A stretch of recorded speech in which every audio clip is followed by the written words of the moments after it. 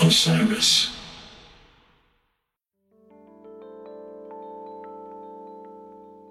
Hi, I'm Lara Bennett, and you're listening to Highway Butterfly, The Stories of Neal Casal.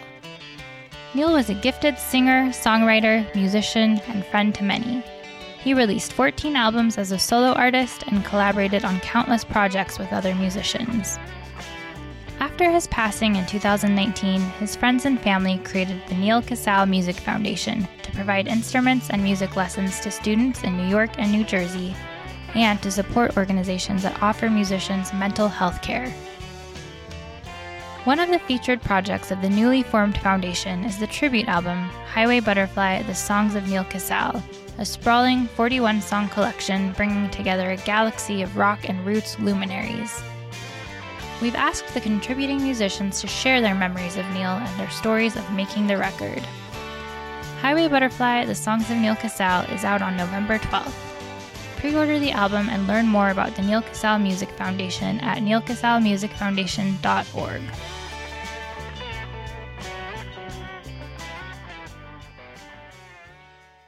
Hi, Adam. Thank you for joining. Hello.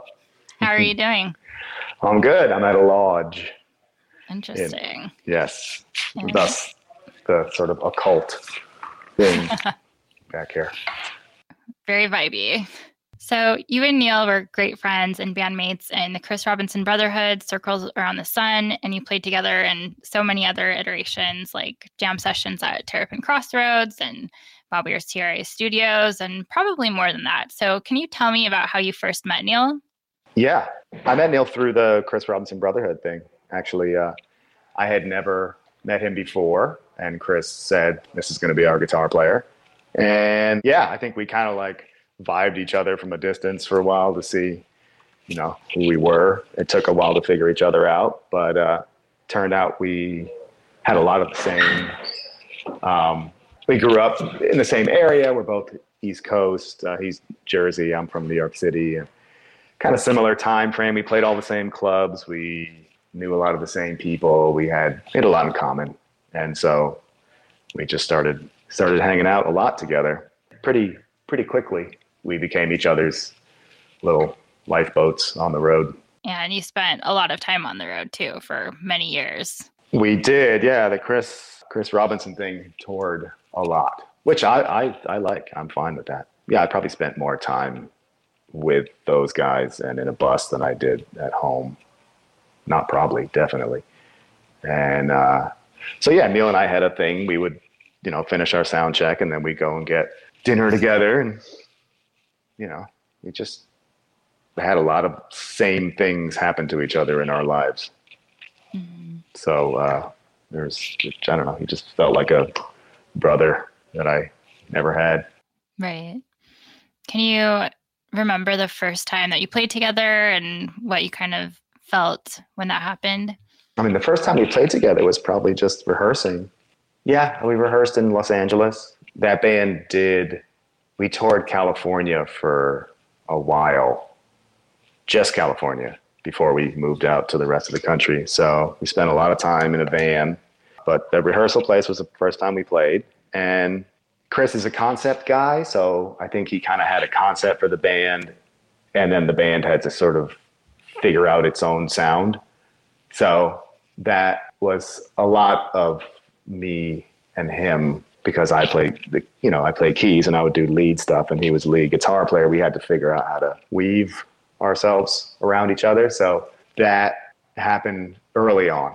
And I mean, he's just such an open person, as far as working stuff out. He's not set in his ways as far as playing goes. It was easy to, I wouldn't say compromise is the right word, but when you both kind of meet, you both do what you have to do to fit musically.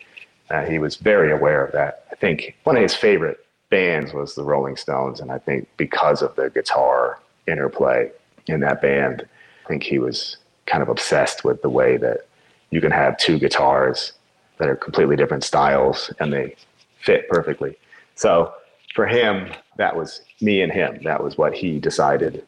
He really liked playing with other guitar players. So he kind of had me be his other guitar player. If that makes sense. Mm-hmm. Right. So we decided early on that we had to be, We had to, know what each other was going to think or what each other was going to play before it happened. And it totally happened. We could finish each other's sentences musically all the time. Right. There is definitely an unspoken language between you two on stage that's probably pretty hard to find, I imagine. And I'm sure that took some time to develop, or did it happen right away? I don't remember there ever being a time that we were stepping on each other in any way. I think we were both pretty aware. Well, see, I guess our favorite thing would be if an audience member after a show would say, well, I couldn't tell who was playing what.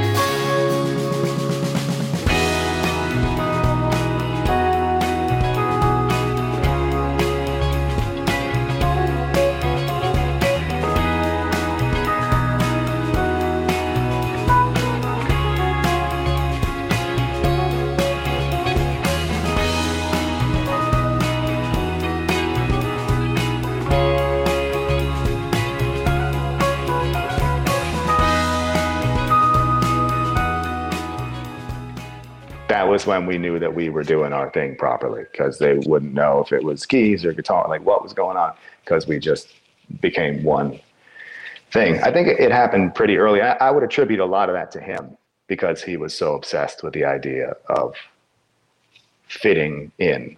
He was a band person, and I'm a band person too. We like our bands. They become our families. You have to find your place. And he was really good at that. So I think it's mainly on him. I think he really worked around what I did and found a way to make it stick together properly. Right. Yeah. Well, it worked well because it was definitely like a very smooth continuation, and just, when it was on, it was the best ever. Yeah, for sure. It was, I knew all his licks and he kind of knew all my licks, and we could throw each other's licks at each other for jokes and stuff, which only we got. I never even had to look at him most of the time. Mm. I never had to cue anything. I always knew from his body, just the way that he would move without, peripheral vision. I could tell from how he was playing, and just a little move when we were going to change into something else. And he never had to look at me. I've never had that before.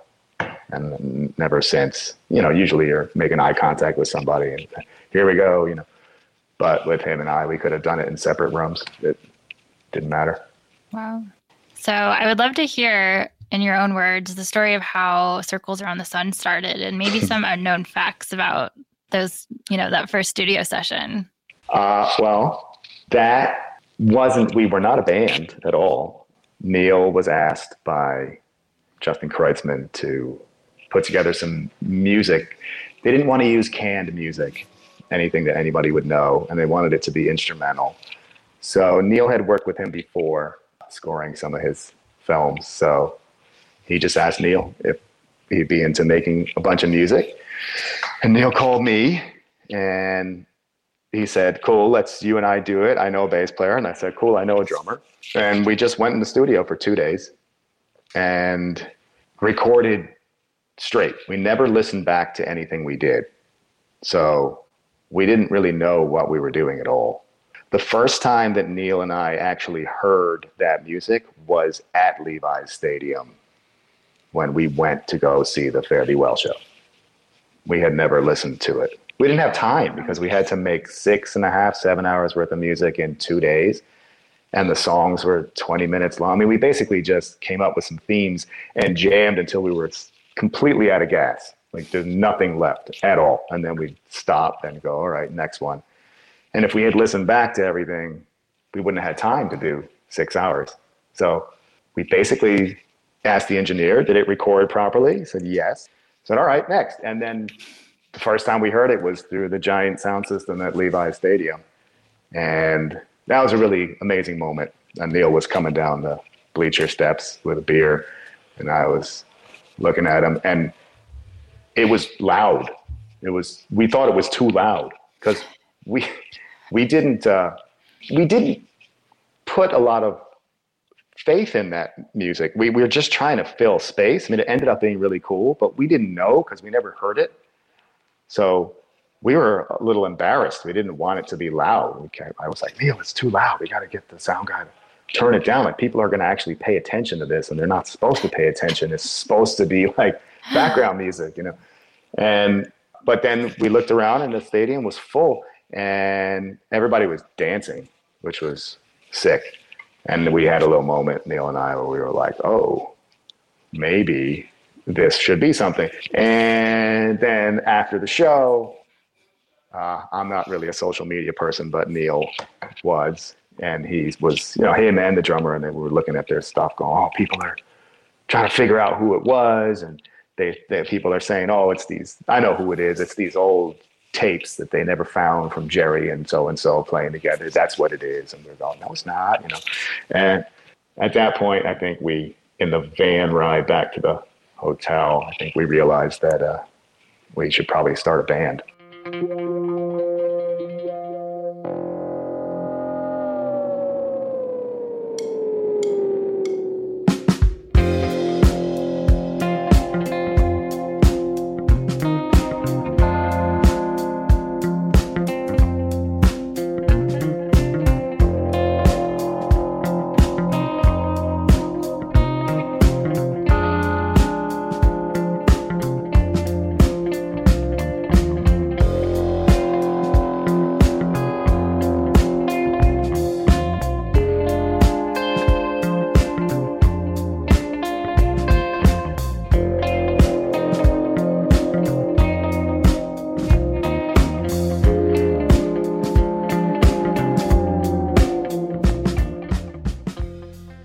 The rest is history. Yeah. So that was it. We decided to do it. And we didn't have much time because Chris Robinson Brotherhood was playing so much. I don't even think we played more than 10 shows in the first 2 years that we were a band. We got really lucky, though, because of that show. There was kind of a built-in fan base because so many people not only saw the show, but streamed the show.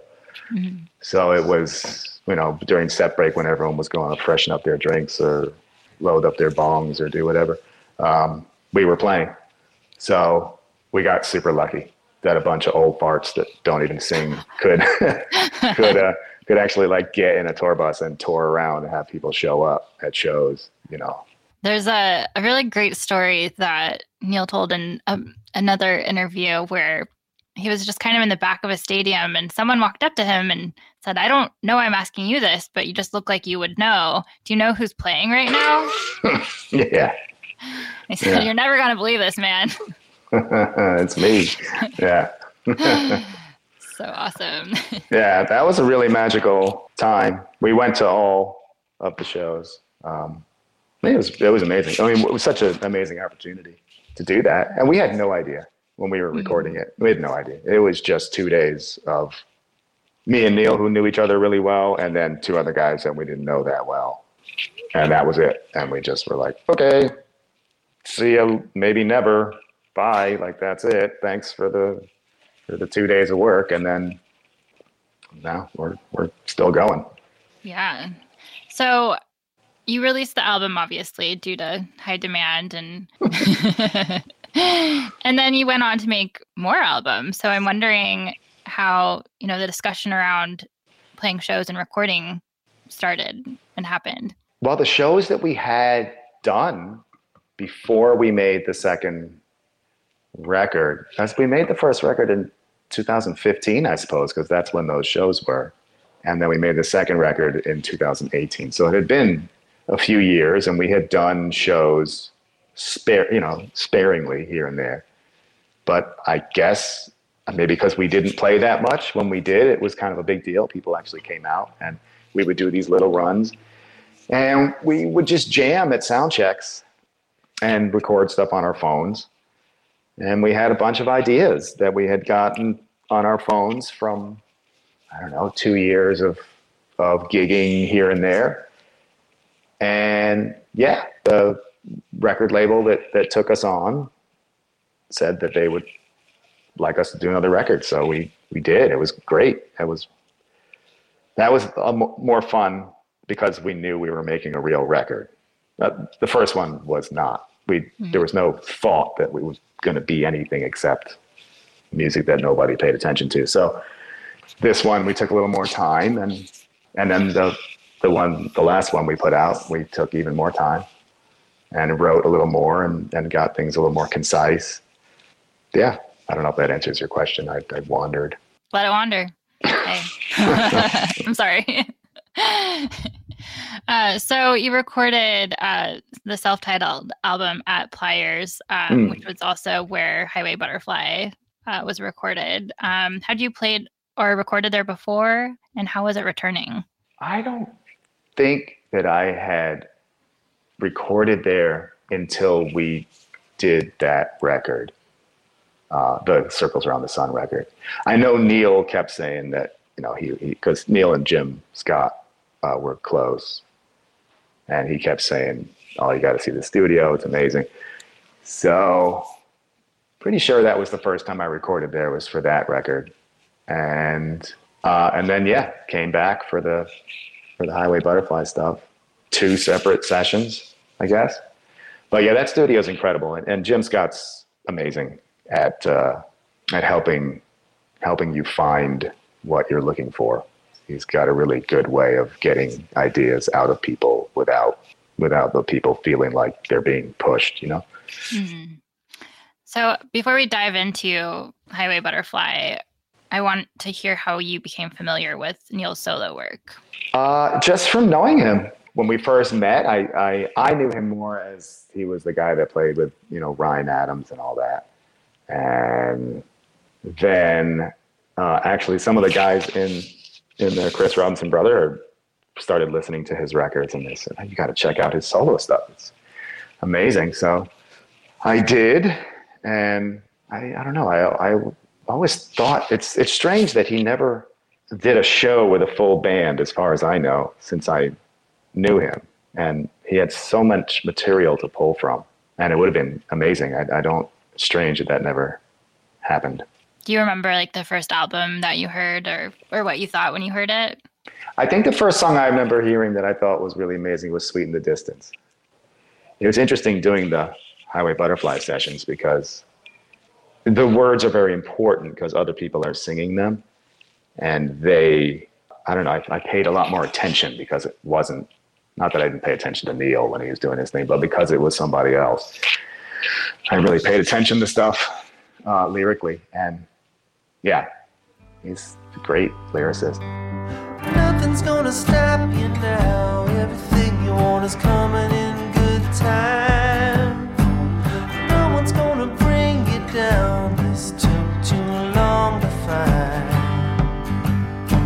I keep your note beside my bed. It gets me through the longest of long nights. I keep this dream inside my head. It's simple. Without it I would die. I'll let it sweet in the distance. Sweet in the distance. Let it sweet in the distance. Sweet in the distance between me and you. It's alright. Yeah, lyrics are tough for me because I like instrumental music because it's easy. It doesn't hurt. Lyrics can hurt. Right. Neil had a way of getting to that place. That sort of, there's some pain in there. There's dark, obviously darkness, and he had a really amazing way of expressing it. So sometimes it's hard for me to especially now, to hear that. Sure. Yeah, that's been a common theme in these conversations is people, listening to lyrics and thinking like, wow, you hear it, but you don't really think about it, Yeah, until you do. The hindsight stuff, when Right. all of a sudden you start hearing all these things in the lyrics and you go, oh my God, he's been saying this all along, and how did I not pick up on it? But, I think that's hindsight stuff. Yeah, absolutely. Right. So it's tough, but all of these tributes are really beautiful and special. And you contributed to 13 songs on this record, which is a lot. Yeah. So I live close by. that's convenient. Yeah. What are some of your favorites from these sessions? All the Luck. I think that was the first one we did. I think that's a Cats backing one, and I'm not trying to toot. I'm not picking that one because it's my band, but I really love that song, and I think it came out really great. And Jim had some really cool ideas for the string machines, and he mixed the shit out of that song. It sounds. I mean, Jim always does. His stuff always sounds amazing.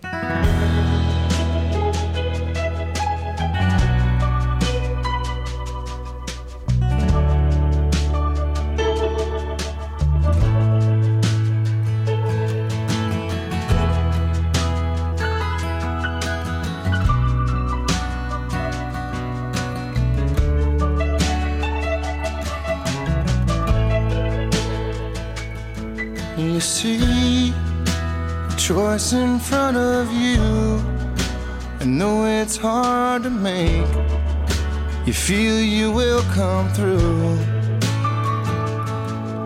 You feel how everyone has changed, but they know who you are, and they're watching what you do, and they say that one for sure was a standout. What did I say the other one was? I wanted to mention that the intro song to this podcast is you performing with Cats and Jimmy Herring. And the song is Bird with No Name, which is so cool. Yeah, that one, we had no idea how that was going to turn out either, because it was, Jimmy did all his parts elsewhere. So I think we kind of came in and played sort of the song, and then we just kind of said, all right. So I hadn't heard it until recently, but yeah, it's amazing.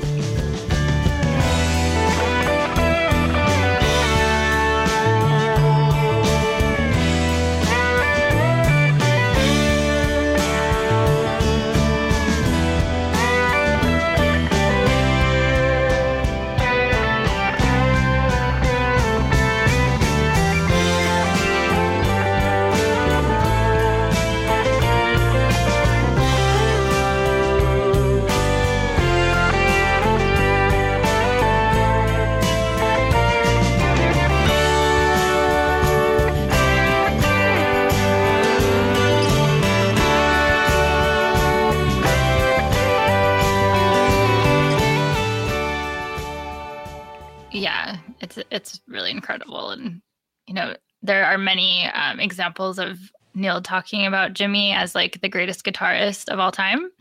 So I feel like this is just such a cool example. And I love that it's the intro song for this podcast series, especially. You also mentioned The Losing End Again, which is Jesse Aycock's version. Yeah, he's a sweet kid. Tell me all your secrets tonight. Meet me on the corner at 9. It's a hard way to fall and such a long way down. I wonder when I see you again if you'll even feel like a friend. It's the wrong name to call and such an easy way. Money down on the table. I'll try and walk away if I'm able, but there's no place to go. What more do you need to know? We're on the losing end again. If only now could be like then, things would be. Yeah, Neil really loved Jesse.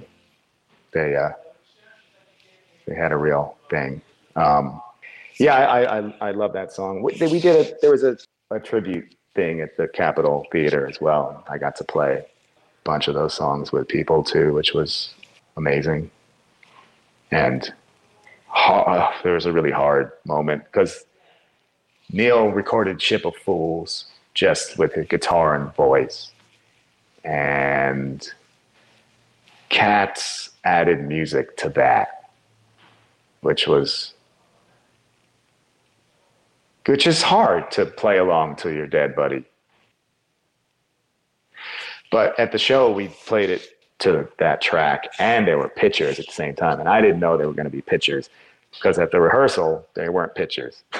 So it was hard not to cry. I think a lot of people were having a hard time not crying while playing that song with Neil's voice from beyond. It was later than I thought. When I first believed you, now I cannot share your laughter, simple fool.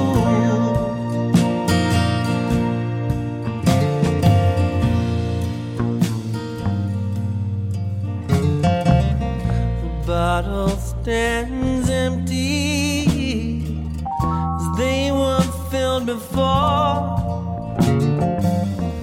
Time there was a plenty, from that cup no more.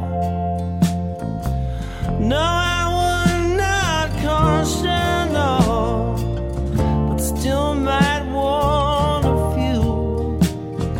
Don't lend your hand to raise no flag, top no ship of fools, ship of fools on a cruel sea, ship of fools sail away from. The recorded version is so beautiful. And that was such a special moment at the Capitol. And I think it meant a lot to people to hear that. And probably that was like a bonus track on Roots and Wings. So probably a lot of people's first time hearing him sing that song, which is really cool. Yeah, it's a great version. That was Both. like my gateway drug to the Grateful Dead. Was that song Yeah, or that version? that version. Oh, wow. No Which way. is, yeah, it was definitely a Neil fan long before I knew about any of this stuff. Wow. Yeah, I wish that I had seen Neil back in the in the 90s when we were both playing the same places. I mean, I may have. We probably were in the same clubs at the same time. Like, it's just impossible that we weren't. Right. But I wish I had seen him in his long-haired glory, his clean-shaven, long-haired glory. Yeah. Yeah. He was Well, a fox. Oh, yeah. How was playing with some of the other artists at those sessions who were maybe older friends of Neil, who maybe you hadn't met before? Do you have any stories or highlights of those sessions? Yeah. The guys that played on some of Neil's first records that he did with Jim, Don Heffington and Bob Glob, which is the best name. Best name. Yeah. I just saw him, Bob Glob, recently because he was playing with Jackson Browne, and I went and saw them at the Santa Barbara Bowl. Oh, nice. But yeah, Don Heffington passed away not very long ago. Right. But playing with those guys was a real treat and learning experience because they have a lot of knowledge. They've been making amazing records for longer than I've been alive, and it totally shows. It's really amazing to watch, especially because they played together for so much too. Just to watch the process of how they come up with the perfect parts, the economy of notes, the economy of movement. They seem to get to the right place really fast, which is hard to do, especially in the studio, because there's so many directions you can go. And those guys just immediately, they would hear the song and they would go, cool. And they knew, they sort of narrowed it down to this, and then they would play a little bit and it narrowed down to that. And then within 10 minutes, it was, not too much, not too little. It's really hard to do that. So that was totally a joy and learning experience with those guys. And then having Dave Schools play, that was fun. It's really fun. He's great. But yeah, Heffington and Glob, that's a serious rhythm section. That was really special. Yeah.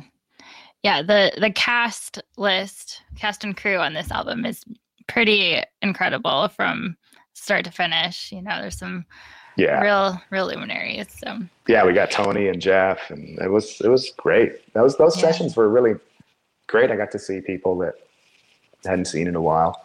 To play together, that studio is very special. The songs are so easy to play. And I don't mean that in a way of belittling the songwriting. I'm not saying it like that. I mean that they are so intuitive that they almost play themselves, which is all the best songs in the world do that.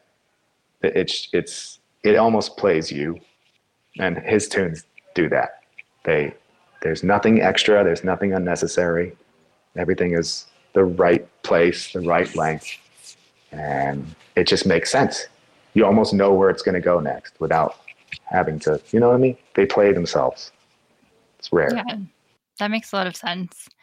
And, we know you're playing for being so funky and sprawling. And I'm wondering what it was like for you to play some songs that are maybe more like traditional singer-songwriter. And I mean, on the Billy Strings song, you're playing an analog piano. And I know that most people haven't heard that. So what was that like for you?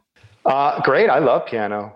With Circles Around the Sun, we made a pretty conscious decision to try to make everything kind of sci-fi.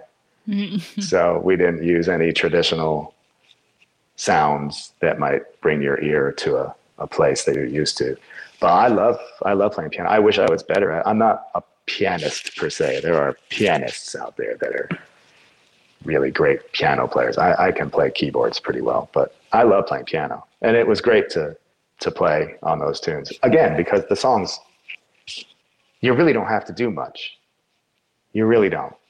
Which, again, is the best, unless you're listening to some sort of progressive music where it is more about the muscle of the playing. Usually, the less you play, the better. For singer-songwriter stuff, at least. And his songs, you never had to try to do any. You didn't have to do extra work to pull the song off. I'm saying the same thing that I just said, but you don't have to work hard. It's already there.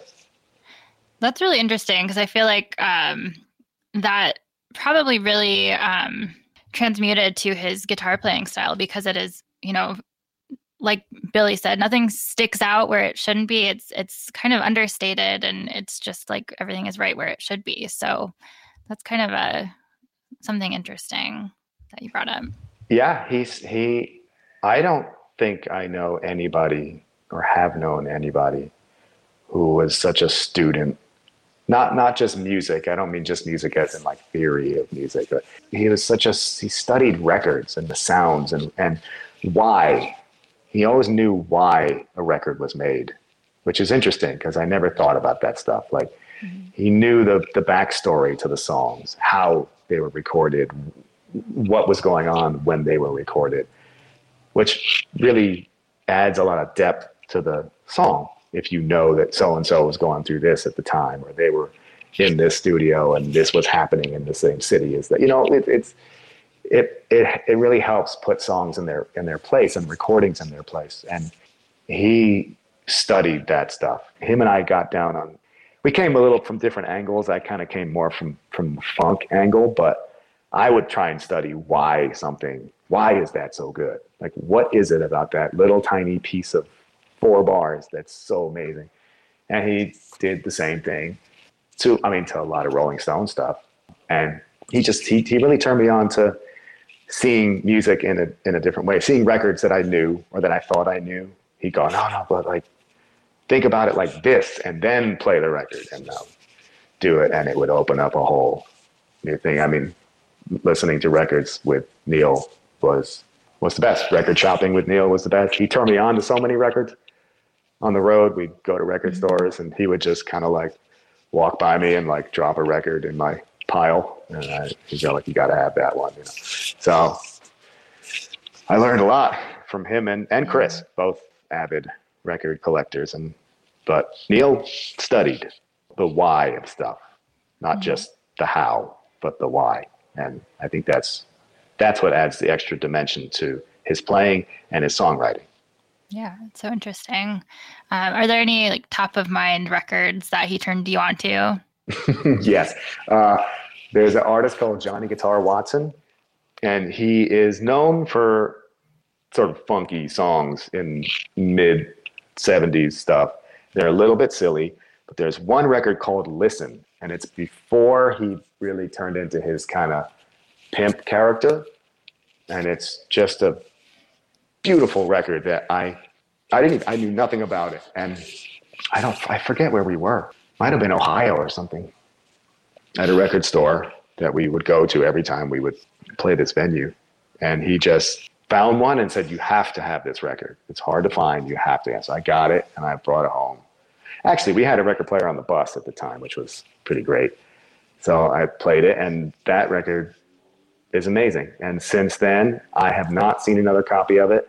That's like my special record that he was like this. Plus, it was up my alley because I'm sort of funk guy. So he found, the one record that, I don't know. I always wanted to cover some songs from that record with him, because the whole record is harmony. It's two people singing harmony the whole time, pretty much. And when we were thinking about maybe singing in circles, we were tossing the idea around. Oh, wow.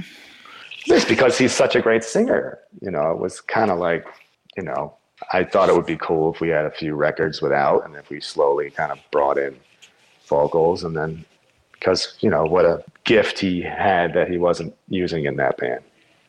Right. Damn. I mean, we weren't maybe not even lyrics, maybe just sort of tones and stuff. We were just going to start to bring in the idea of voices, but, that's hard. Yeah, he was the great singer. So. Yeah, absolutely. So obviously you're on the Circles tour right now. So actually, I'm on a Grateful Shred tour right now. Circles did. We just finished a run that we finished in Red Rocks, which was, that's an amazing place to play. I wish Neil was there for that one. But yes, this place that I'm in now, or Dan Horn from Circles Around the Sun has a Grateful Dead band called Grateful Shred, and I play with them here and there. So here I am. Gotcha. Cool. Well, you did just have a great run with Circles, and I'm sure it's probably difficult at times, but it's really cool that you guys are continuing, and every time you play, you're honoring him because it's music that you guys wrote together. So that's kind of the bittersweet. Yeah, aspect. Funny enough, the guy that has the guitar seat now, John Lee Shannon, he was tight with Neil. Neil really loved his guitar playing. He had played on a record that Neil was producing, and Neil had written in his letter that he wanted us to play with that guy, and we didn't do anything about it because I think we kind of thought, I don't know, there's anger that comes with that. It's one of the stages, obviously, of that. It's kind of like, you don't get to tell us what to do. Sure. You did what you did. So I think we just didn't really take it seriously, but here we are doing it. So that's a cool thing. Yeah. That is cool. And John's doing a great job. He is doing a great job. And there, he knows Neil. So, we're obviously not ever trying to do anything that's Neil-y. That was Neil's thing. But he does know, he spent a lot of time with Neil. And, right. I don't know. There's still a bunch of stuff I see that I think only I could talk to Neil about. Mainly funny stuff. Just something ridiculous that I think he would laugh at, and only him would laugh at. And that still happens a lot. Yeah, that's tough. Well, finally, I wanted to ask you what the mission of the Neil Casal Music Foundation means to you. It means to me, I think it's letting. It's hard to explain, but you can get twisted out in music. It's hard to to keep it together. If you've been on the road for a long time and you're doing this, that, and the other, I think there's a lot of stuff people don't talk about. And I think it's really hard to talk about that stuff. It's uncomfortable. And I definitely feel like any way to help make a platform where people feel as though they have a place to go to talk. He had I think he tried to talk to us about stuff, but it's really hard. And then I think he shut down. And I went through stuff too on the road. I've had my downs and I've had to have help and stuff. And it's important to have help. It's important to be able to talk about what you're going through. And it doesn't have to end up the way that it does. Life is really small when you're in that place. You don't see all the stuff. It goes down to a little tiny pinhole. And you need help to see around that, to see the peripheral, that there are lots of things that are important. It's really hard to see that when you're in that place like that. When something like what he did makes sense to you, then you're not seeing anything but that, and finding ways to help people get out of that. Have you become more proactive about taking care of yourself when you're on the road? Because you're still out there a lot. Yeah, I have. I don't party as much at all as I used to. And that's a good thing for me. I had a lot of fun with it. And that's one of the main things. And checking in more with friends and stuff when you're gone. I used to just kind of disappear. Now I try and check in more, be around. But yeah, not abusing myself terribly anymore helps. Everyone has their addictions and their things, and Neil had his and I had mine, and things got bad after he did what he did. I took one of the only ways I knew how to get rid of pain. And that's not sustainable. So I stopped. Yeah. Well, that's a huge deal. So congrats on taking care of yourself and doing what you need to do to get through it. All right. Well, Adam, do you have any, memories or anything you want people to know and remember about Neil? I just said a little laugh that he did. I can't even do it. I guess this is again bogus because there's no way to really explain this. But he had these little mannerisms, little things he would say, and little laugh that would, I don't know, anybody who knew him would know. Funny stories. I don't know. We just did everything together. No, we just had a blast. I don't know what specific stories to tell or anything that would be interesting to anybody. He just was somebody that I felt comfortable with at all times. You could be sitting in a room with him and not talk, and it's fine. Or you talk, and it's one of those. He was family. So that's not a funny story. Well, that's a great summation. And like I said, I really appreciate your honesty and your candor. And I know that it can be tough to, have these conversations, but I really appreciate it. And I think there were some great stories in there and a lot of wonderful memories. So thank you so much for sharing everything and taking the time. Yeah, I'm trying to think if there's anything else. I feel like, I don't know. I wish I could explain more about what I want musicians to be able to be comfortable talking about, but I don't know. Well, I think we're going to figure it out in this series because we're talking to a lot of people. So covering a lot of ground, but yeah. It's really hard to talk about that stuff. When someone's going through that, it's really hard for them, and it's really hard for everybody else too. It's a really touchy thing. And sometimes you can scare people away sometimes. And I think this happened a bit with him when he did open up about how he was feeling. The reaction from us was, emergency. And that, I think, can sometimes turn people off, make them go, okay, well, I'm not going to do that again. I'm not going to show that side of myself again because everybody freaked out, and I don't want that to happen again.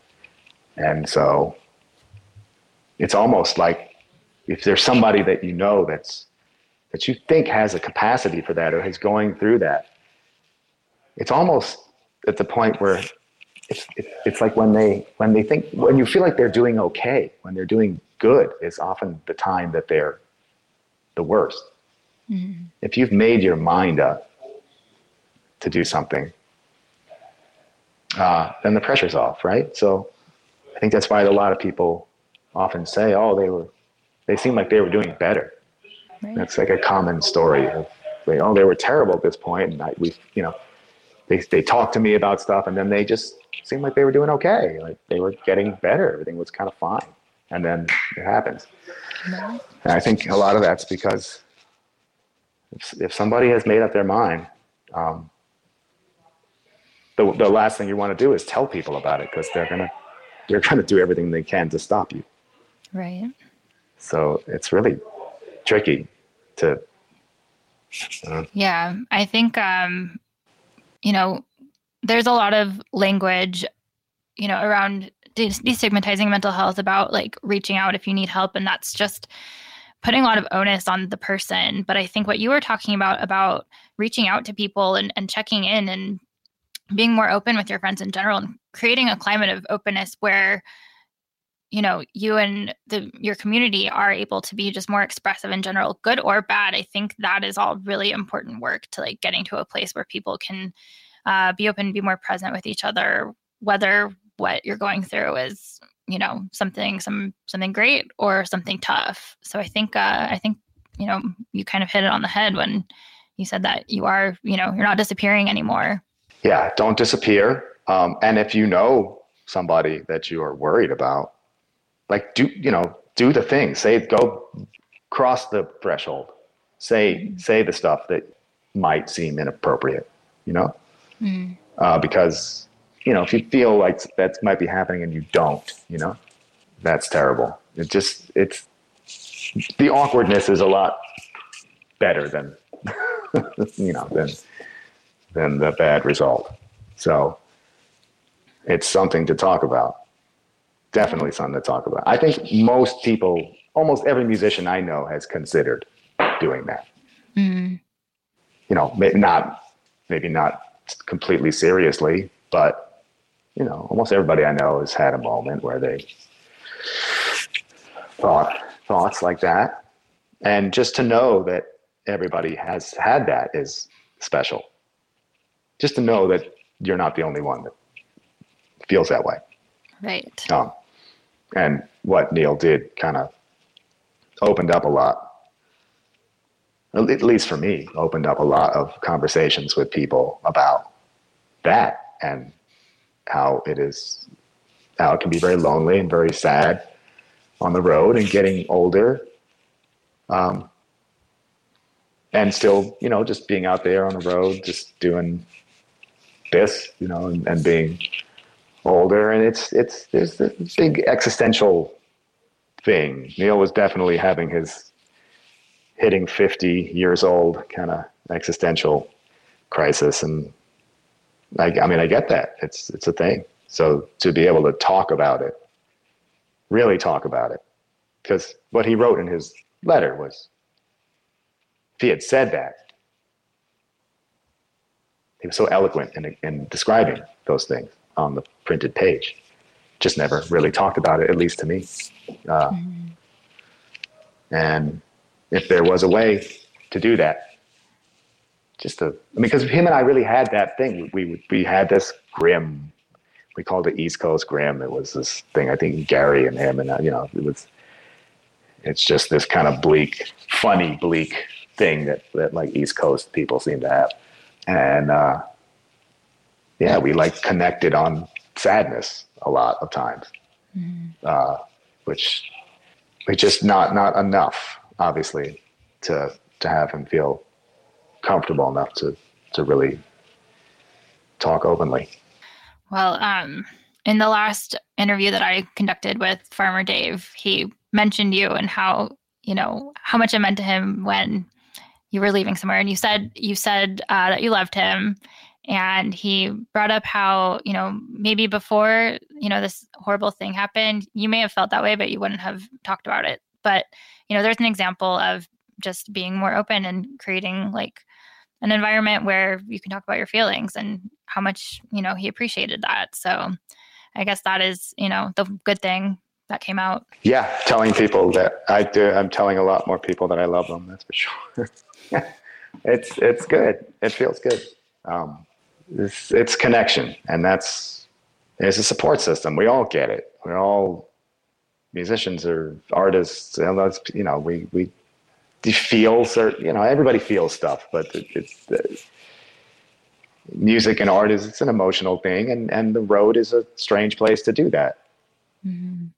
And Neil we both spent a lot of time on the road, our whole lives, a lot. And it was what we wanted to do.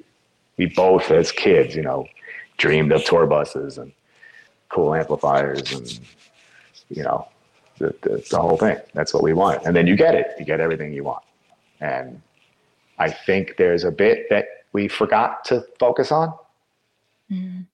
I think that I get it. You forget. You're looking here and you forget the base, the foundation of stuff. And then sometimes you get to the top and then the whole thing is empty because you didn't build the stuff that it seems so easy for some people to do. And, sometimes we don't. Mm-hmm. Yeah. It's important to take care of that stuff, whatever it is that you need to do. Yeah. Because therapy is expensive. Yes, it is. But if you need it, reach out to the Neil Casal Music Foundation. Yeah, having just a number to call. I mean, that's great. Music Cares is a great thing. I think there's more happening. I do. I feel like there's more awareness of. Maybe I just became more aware of it because of Neil's death. Maybe I started seeing things more, but it feels like there's definitely a deeper awareness recently over the last few years of trying to, there's got to be another way because it's awful. I mean, the biggest thing that I learned from what Neil did was don't do that. Right. Don't do that. It's awful for the people that are left. It's the worst, don't. You can't like that. When he did that for me, if that was ever an option for me, that it was gone. I was like, I can't do that. This is what it looks like when it happens. This is what it's like afterward. You can't do that. So, just knowing that you can't means that there's only one other option, which is that you talk. Mm-hmm. That you talk to people and you find out that people understand. They do. People know. There's a bunch of stuff people don't want to talk about, but they really do actually. And if you start doing it, then everybody chimes in and everyone's been through this shit. Yeah. And the more you do it, the easier it gets, hopefully. Yeah. And the more by trying to explain to somebody how cool the world is, you also reinforce that in yourself.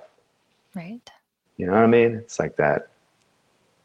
It's like it's much easier at least for me, it's like easier to help somebody else than it is to help myself, Mm-hmm. Totally. Like it's much easier. But in that certain way, if you're telling somebody, look, right, look how cool this is, and the moon is amazing, and gravity is awesome, and and look where we are in the universe, and it's amazing, and then you go, yeah, like, all right, because it helps you too, and gravity is amazing.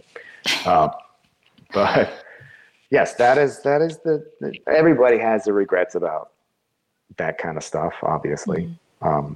I wish that I had more courage to just like sit him down, you know, and be like, this is going to suck. Like, this is going to suck for both of us, but come on, like, what's going on? Because yeah, it's really hard to ask for help. It's of all things I know, I mean, Neil especially did not want to be a bother. I just really think, I don't know. He didn't want to be a bother. I think he really felt there was stuff that you just keep to yourself. He had a sort of that kind of old school, even though he does not seem like an old school type of person at all. He kind of does have that like old school kind of, you know, keep it to yourself thing. So it's hard. He was good at brushing off, you know. He tried to come in, he could be, you know. Right. And but I get it. It's you don't want to be a bother. Yeah. And it's very cliche, but if you bottle that stuff up, like, you know, it has to go somewhere eventually. You can't do it forever. Yeah. The stress. Yeah. He was I don't know. He was a lot. He was very stressed by the end. I didn't know how to, that's the thing. I didn't know how to get through that. I don't know. I always, I really looked up to Neil. I always thought that he had shit under control. No matter what, no matter how weird something was, I always thought, well, he got it. He's fine. He'll get it. He can handle this. You know, way more than I thought I could. I just felt like he had a really good, you know, way of handling stuff. He could do it, and I was wrong. Yeah. So that's a big lesson too. People that you might look up to and think, you know, they got all this shit together. They don't. Right. Because I don't. Yeah. You know, if I don't, probably most people don't. You know, it's just no one has it all figured out. But yeah, well, I think you had some great points and, you know, just general advice on how to open those conversations up and just do it, as uncomfortable as it may be. It's important. Yeah. And yeah, because you don't want to be, he's every day. So many people think about him every day. Yeah. So many people that I know personally, every single day. And that's going to happen for the rest of our lives. Right. So, and yes, people can die. And of course you miss them. People do die. Everyone dies. But to do it like that, it's just, there's a violence to it that is really hard to accept, the person being gone. A death, a natural death, or even an accidental death, I mean, that's very hard as well. But I think a suicide is much harder to ever accept. You miss that person in a different way than I think you do if they just passed. Do you know what I mean? Definitely. I agree wholeheartedly. But someone else pointed out to me, you know, because I think you touched on anger earlier and how that's part of the grieving process. And I think a lot of times it's easier to be angry than sad because, you know, it hurts so much and anger can have like, it's just easier. And, you know, someone was feeling that way. And then they, you know, kind of had the realization that like mental health is like, it is health. And it's, as much as we view it as like, you know, different from getting into, you know, a car accident or something, it is like, you know, an illness. So, you know, pointing that out to me just kind of like made me realize, you know, that, yeah, you have to take care of your mental health because obviously it affects your physical well-being as well. But it's really true that it hurts in such a different way. But it is also, you know, it can be like a disorder or a result of illness too. It is its own illness. It is. It's an illness. It's just he had addictions that were not drug or alcohol related, but there are just as many detrimental things in life that you can be addicted to behavior. It's really hard to get out. I think a lot of people in this business, especially, a lot of the things that you learn to do is not the right way to do things. And you get addicted to certain behaviors that are not right necessarily. Some of them are not that bad. Some of them are bad. And you get addicted to certain things. You can. And it's hard. I think from what I can get from him, it's hard to have reached a certain point in your life, age-wise and stuff, and you look back and go, wow, I really didn't learn enough. Like I'm just realizing that in order to be this person that is capable, there's so much work that has to be done. It's daunting at my age. You know what I mean? Mm-hmm. I think some people kind of, when they're younger, go, like if I don't take care of this thing, like that's not going to sustain. That's not a good way. But sometimes in this business, it's like 20, 30 years goes by. You're kind of doing the same thing. Right. And you look back and go, wow, I forgot to do all this other stuff. And now how do I do that now? I don't have the wherewithal to do that. That's decades of work. And I don't have that, Yeah. Or the people that you look up to, you realize are their behaviors that you learned from aren't super healthy themselves. Yeah, I have some father figures that really shouldn't have been father figures. Yeah. So, I mean, I don't know what the answer is. How do you do it? How do you retrain your brain and learn to have healthier habits and make better decisions? I mean, you touched on it. You're doing it. I mean, that must have been difficult. Yeah, it feels good to. And the longer that you do it for, it feels good. It's practice. We a lot of people in this business, we just have bad practice. We practice the wrong thing. It's like when you run your scales, you don't have the fingering right, but that's how you learned it, and then you go to a real teacher and they go, you're playing it completely wrong. You go, well, it's that you practice the wrong way. Mm-hmm. And then you have to do, I've tried to do it just in my playing. I had a teacher and he said, no, the way you've been playing is wrong. And then you have to go back. I said, well, I've been playing for, what do I have to do? He says, well, you're going to have to act like you're 6 years old again. You're going to have to run these scales at this slow tempo and unlearn everything that you learned that's wrong and try to replace it with good stuff. So, and that seems really daunting. To go be in your 40s and have someone say, you're going to have to run C major scale 2 octaves at, really slow tempo for like an hour. And you say, what? I haven't done that in 40 years, but it's that kind of stuff. You have to, it's, I think he saw a lot of stuff that he had to do. And instead of it being inspiring to do it, he decided it wasn't possible. Right. So I've decided, and most people I know have decided, that it is possible, and at least give it a try. Yeah, that's the difference, I guess. And that's really important. Yeah, because that's not, at the end of the day, I can't imagine something that's so bad that the end result would be that. Mm-hmm. I can't. Maybe, like I said, maybe I could have before, but because he's the first person that I was really close to that did that. Yeah, I think you mentioned earlier that you feel like there is more awareness now, and maybe that's just our community. But I think it's true because obviously, this foundation and organizations like Backline,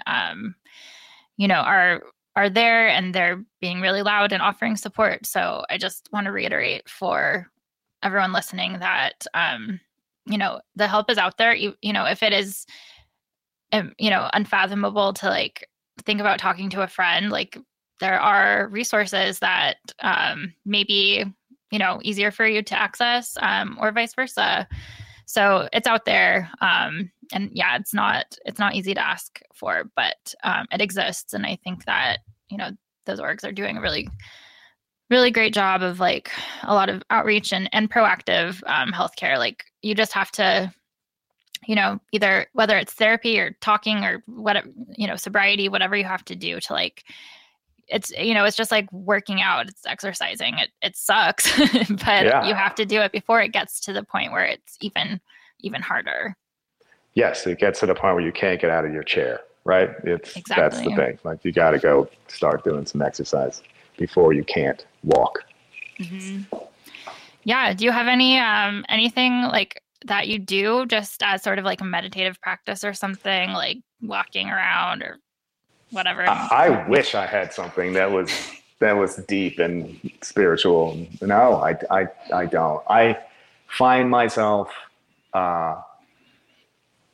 when I travel, and we've been to some really beautiful places recently. I find myself noticing that stuff. I try to notice it more. So there's times that you just kind of breeze through stuff. There's outdoor shows I played where, there'll be a beautiful mountainscape and the sun is setting and it's just gorgeous and you're in this amazing place. And I see it before I go on stage. And then I don't notice it again until I'm done. And I think I just had my head buried in here, I was just in. So I try to always make an effort to try to take these breaks and look out and notice stuff, because there's a lot of amazing things happening all the time. I mean, that's super deep. That is like an intensely spiritual practice. There have been like lots of, psychological studies on the effects of just being in nature and absorbing that beauty. So I think that's a great way, especially if you're like me and you don't love to like go jogging. Yeah. Just going outside is like, massive. But yeah, that's the amount of shows I played in beautiful places where it's the end of the show. I look up and go, really? I just spent an hour not looking at that, or not like playing to that, or taking some of that in and trying to play, especially in music, with Circles Around the Sun, it's a lot of that music. It's very improvisational. So things like that you can take that in. You can see something and go, oh, I'm going to play that, or you see a mountain and go, cool. I'm like, that's part of what's going on. And so trying to do that, because getting inward, as we were talking before, when things shrink down to a little pinhole, it's inward. It's being inward. That's isolating. Inward. That's all can feel great. I used to come off the road and I don't want to see anybody. I don't want to talk to anybody. I want to listen to records for 5 days straight and, not leave the apartment. And I felt like I deserved that because I had just been on a bus and 7 weeks of being around. And it's fine, you do, but isolating is not great. Yeah. It's inward. And it can sometimes feel like I'm focusing on myself and it's inward, but you have to go out to get perspective. Mm-hmm. Otherwise you go bananas. Yeah, that's great advice. All right, Adam. Well, thank you so much for sharing and being so open. And, like we talked about it's tough, but, good comes out of it. So really appreciate it. Sure. Thanks. This podcast is brought to you by Backline, the music industry's mental health and wellness resource hub. Launched in 2019, Backline gives artists, crews, and their families quick and easy access to mental health and wellness resources. Backline provides individuals with case management and offers virtual support groups as well as yoga, meditation, and breath work. To donate, learn more, or get in touch for personalized care, visit backline.care.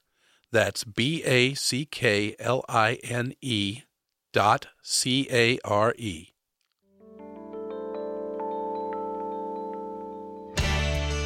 Thanks for listening to Highway Butterfly, the stories of Neal Casal.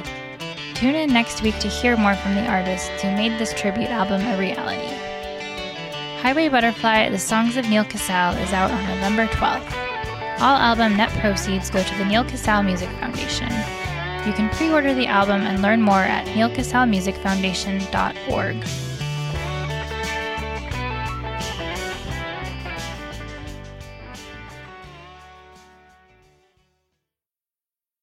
Osiris.